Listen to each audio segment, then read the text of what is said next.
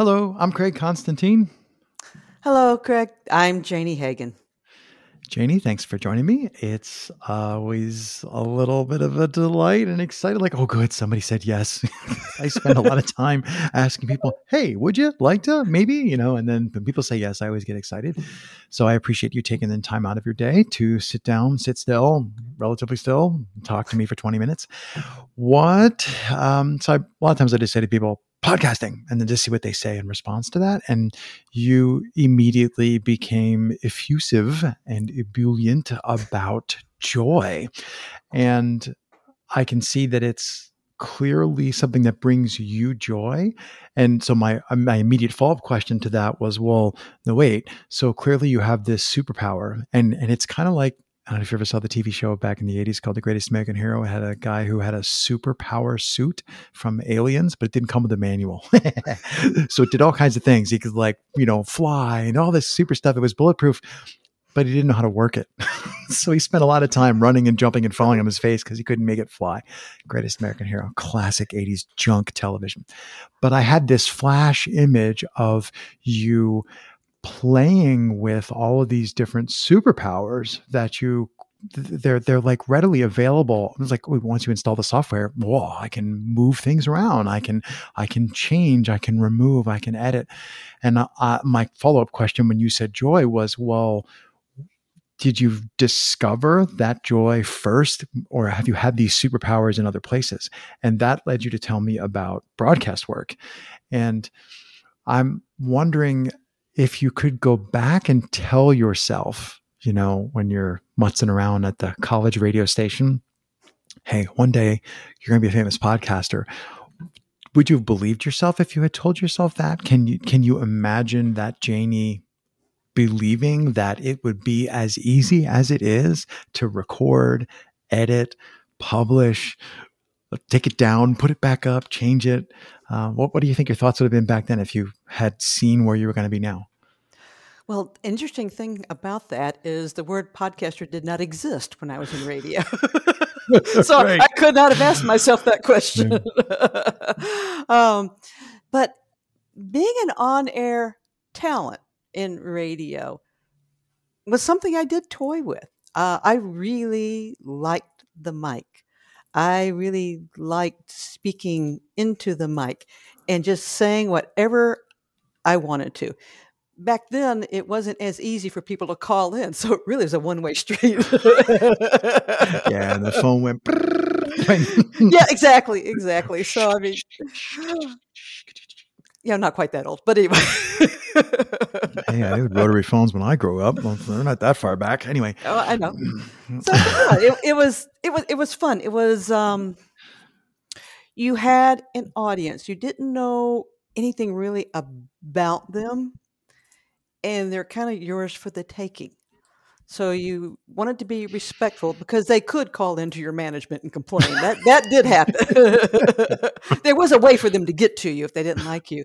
But how do you respect that people are listening to you? How do you say something that is important to you, maybe not to them, but in a way that they may go, oh, yeah, that's a thought, that's an idea, or yeah, I like that, and just let you keep going.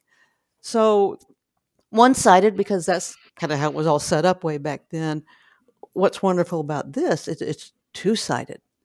So it's we're both telling a story, and how do we come together now to craft a story together, which is a podcast? I think there's something magical about the number 2. I was just reading, I was listening to a podcast, which then I transcribed part of to write my thoughts down in a little post about blah, blah, blah, blah. And this person that I was listening to was talking about how people tend to form up in dyads. Why use a diminutive word when a giant one will suffice? And she was talking about if you go into walk into a party, remember the days when you could do that, walk into a party and people will be in little groups. And her suggestion was, if you want to be comfortable in those groups, if you need to force yourself, find an odd number, because when you join a group of 3 or 5, you're giving the odd numbered person someone to pair with. And it just clicked in my mind. So they originally were talking about community building, but that idea of pairings and how that is often what we are you're doing and what I'm doing in our shows, that I think there's magic in that. And I won't go so far as to believe the metaphor of like we have two eyes. It's like, yes, but they both point in the same direction. So you're looking at one person with them. And I just wonder if you've had a chance yet to experiment with host on mic material, just like trying to create something yourself. I see a lot of people do that, and a lot of people do it really well, and I can't do it at all. So I'm wondering if you've experimented with host on mic in podcasting after you've done it so much in radio. I mean, that's a long time ago, I'm guessing, but you definitely have been in the rabbit hole of one-way host on mic. It's Right. literally where we get the term is from radio. Right. Have you tried to experiment with that in podcasting? Have you found it easier or harder than two people? Well, it was a quandary. Which way do I go since I'm learning everything? And I love the technology. I geek out on it. I just felt right now it was more challenging to do two, to actually speak with someone, because that's engagement. And to have a really successful podcast, you could have a Q&A session. I've seen those. You could have other sessions, which I don't understand. But two people are on a mic, so there you go. Or you can have this engagement where this is a connection, a surprising connection, and you go down this path of a conversation where you're actually sharing something. That's where I decided to play. And that's harder because that means I have to be incredibly vulnerable. The person on the other side has to be vulnerable. And since I'm setting up the podcast, how can I help them? Because if we can't get to that space, then it's a Q&A. And right. That's information. So that has a value, but it's who's going to listen to that often? Not many. Well, even beyond who's going to listen to it, somebody would listen to it. But the question is, why would I want to make a thing that I don't want to listen to, or a thing that doesn't in some way scratch an itch? I always say I don't actually listen to my own work very much. It's not something I'm comfortable doing, but I definitely don't want to bother making things that don't interest me. Like I don't want to do. I've done a couple of like panel discussions where I'm the moderator for multiple people, and that's not in my book fun. That's a lot of work. So it's not something that I like. Ooh, I raise and volunteer for that. Raise my hand and volunteer.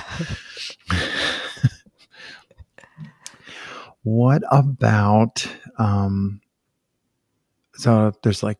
Sometimes Craig pauses and people are like, did the video lock up? It's like, no, I'm just thinking.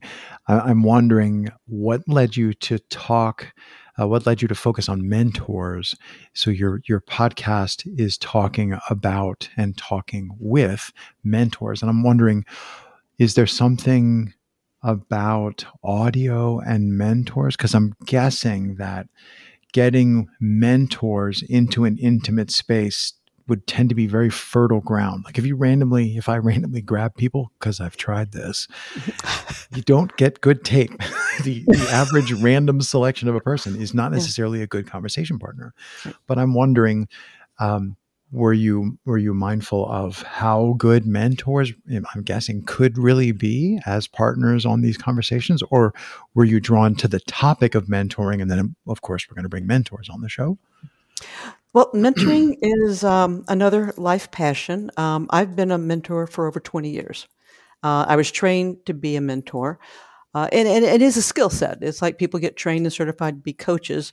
We hear that more often than mentors. Because mentorship for so long was kind of encapsulated within a company. You had a mentor on your job. And it's broader than that, but that still is a chunk of it.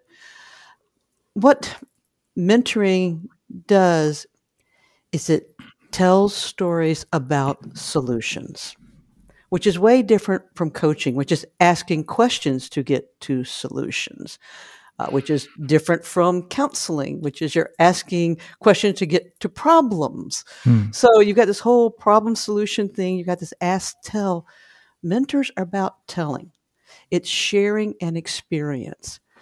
And when you have a mentee who is on a path, if it's career or otherwise, as they go down these paths, they're going to run into obstacles, or as a mentor, you're going to see there's an obstacle coming your way. Do you see this? Let me tell you, this is here. Or Boom, you ran straight into that tree that was laying in the road. Okay, let's back up. How can we help you get around that? And it's not telling people what to do or how to do. They actually know how the what and the how. They need more perspective to choose what action Mm. they're going to take. And mentors, just by sheer nature, we're sharing our experience. Hey, I ran into that same tree. I can't believe it's still in the road now. But I ran into it, and here's how I got around it. Now I scraped my knee, I cut my hand, but I did get around it. And just sharing what you did that worked and didn't work with the person for them to say, okay, how does that apply to what I'm doing now? Mm. Does it apply? It may not apply, but now you start a conversation of possibilities. Mm. And when you get into possibilities, you get to solutions because you can make choices. I like that you point out like the idea of I'm trying to think of the woman from The Wizard of Oz. Dorothy had the Dorothy. power. Dorothy has the power, and she's looking for people to solve her problems. But in the end, it's like you already had the power. Just click your heels. And I think that's a wonderful way to look at how mentorship works. And I'm thinking about, so if you're creating a podcast and you capture that conversation with somebody who is a mentor, just for example, Mhm. and then you go back to Geekville, right? And you plug this into your, audio workstation and you start editing it.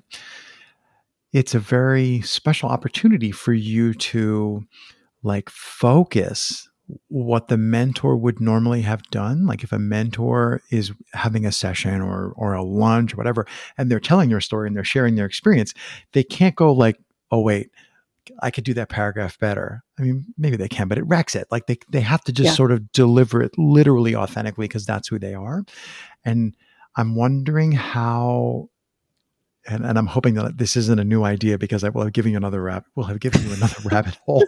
But have you realized that you're editing, in the good sense, you're editing what the mentors are doing and sharing. You're helping them improve their storytelling after the fact. And if you're aware of that and you're going into that rabbit hole, how do you know when to stop? Like, how do you know when you have done enough improvement, or maybe you shouldn't do any improvement in this particular case? Like, how do you meta that process? My initial thoughts, and I'm in the process now, is their story that they're telling. Their experience is their experience. I can help to guide it, honestly, by listening to their story to keep us on track. And when it goes off track, it's okay, because there's usually, when you go off track, there's some little thing somewhere that pulled you off track and it wants to come up. And I'm all for, I know a lot of people say, hey, you got to control the podcast, control the, well, yeah, I mean, I don't want it to go into weird space, but if there's something that's trying to get out, I'll let it run. I'll Hmm. let it run because I can add out the other stuff. Because when that little thing pops up, it's going to be magical. It is going to be, something that goes, whoa, that is so cool. Man, and I'm hoping that when these stories are put out, people who are maybe looking for a mentor or looking just to hear the stories of mentors will go, wow, that's something like something I'm dealing with right now. That's such a good story. I can relate to that story. That helps me see other things. Uh, that's the goal. I don't know how close I'll come to that goal, but the stories have to be what they are. My job is to make sure their voices as good as it possibly can be, so they'll tell more stories.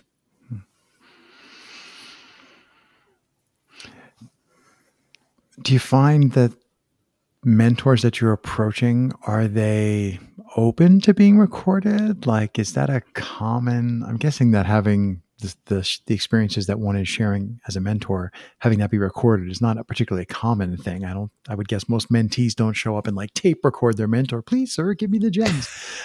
So do you find that the mentors are sort of surprised by it, or are they more surprised at how much they enjoy the process? I'm just wondering if you have any insights to how this experience of podcasting, being on a podcast, Yeah. is surprising for the mentors.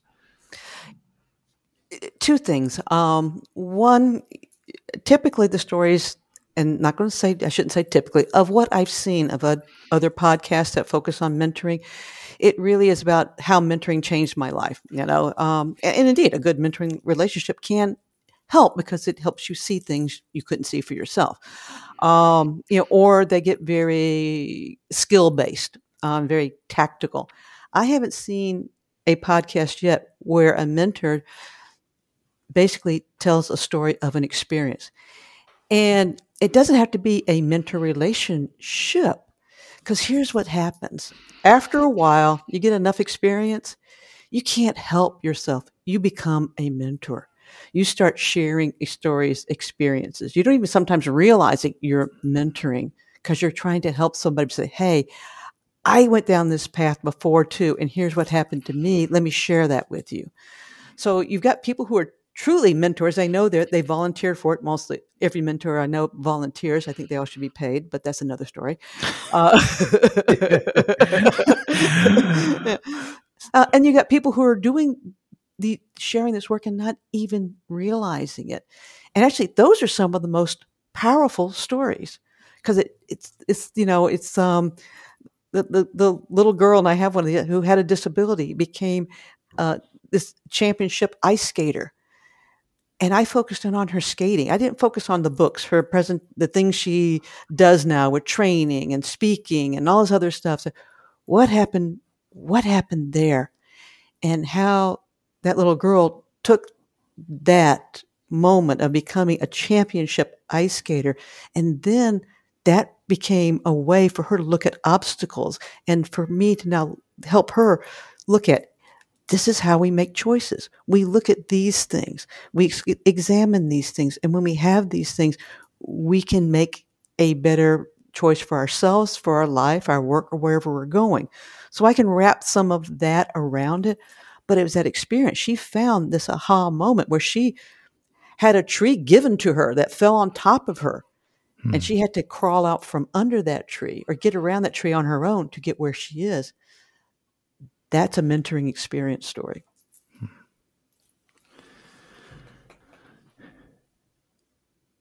What do you hope that people will take away from? So there's like podcasting gives at multiple levels, right? Like you put a show out in the world, and the show itself might be inspiring. It might inspire somebody to become a mentor or to finally realize that they need a mentor. But are you aware, or are you thinking about what people might take away from the show in terms of podcasting? So like if you're putting this in a space of podcasts about mentoring, but you're coming at it from a slightly different point of view, do you think that other people will see what you're doing as a podcaster and maybe take away a lesson from that of like, oh, maybe I can do a slightly different thing in my, like Craig's niche of podcasting is not around mentoring. So I'm wondering, I could ask, like, you're kind of almost mentoring other podcasters by showing how you do things, but podcasting is a little bit of like a sleight of hand. It's kind of a little hard sometimes to see what the podcaster really did. But if you do it over and over, you can kind of pick up on Jayne's style. You can pick up on how Jayne does things, how she picks guests. I'm just wondering if you've put any thought into, are you attempting, or maybe you're doing it, not realizing it, to be a mentor through how you are podcasting? I'm not really worried about it for a couple of reasons, but I'll reflect into the business I've been doing in addition to mentoring. Mentoring's been my side gig for 20 years. My main business is business process reengineering. I realign companies, corporations, and I always do it with people in mind, so that's a twist right there. The work I do, I give to everyone. You can look at on my work. I don't hide anything. It's process work. Anybody can do process work. but no one does the work I do because they don't have my experience. They don't have my knowledge. They don't have my superpowers. They have other superpowers. So you can't replicate what I do. You might pull the methodology forward, but that's like, hey, reading a great book and deciding now that I can now take the graphs in this book and now apply it to what I'm doing. And I'm going to have the same result. It doesn't work that way. So if it's inspiring, that's great. If an engagement happens out of it and we end up talking and exploring, great. If someone wants to learn how to become a mentor, great. You're gonna then you and I will then go into a different Right. engagement. But if I'm being authentic, if I'm really telling my story the best way I know how to tell my story, no one else can tell that story. Terrific. As much as I hate to say it, that's probably where we should stop for today. No, you're not going to cut me off. No. Oh, I didn't cut you off. You stopped talking. No, it's all good. So as I said at the beginning, thanks for taking the time to chat. It's always interesting to see how people are doing what they do and what drives them. So thanks so much, Jayne. Thank you. I really appreciate the conversation as well.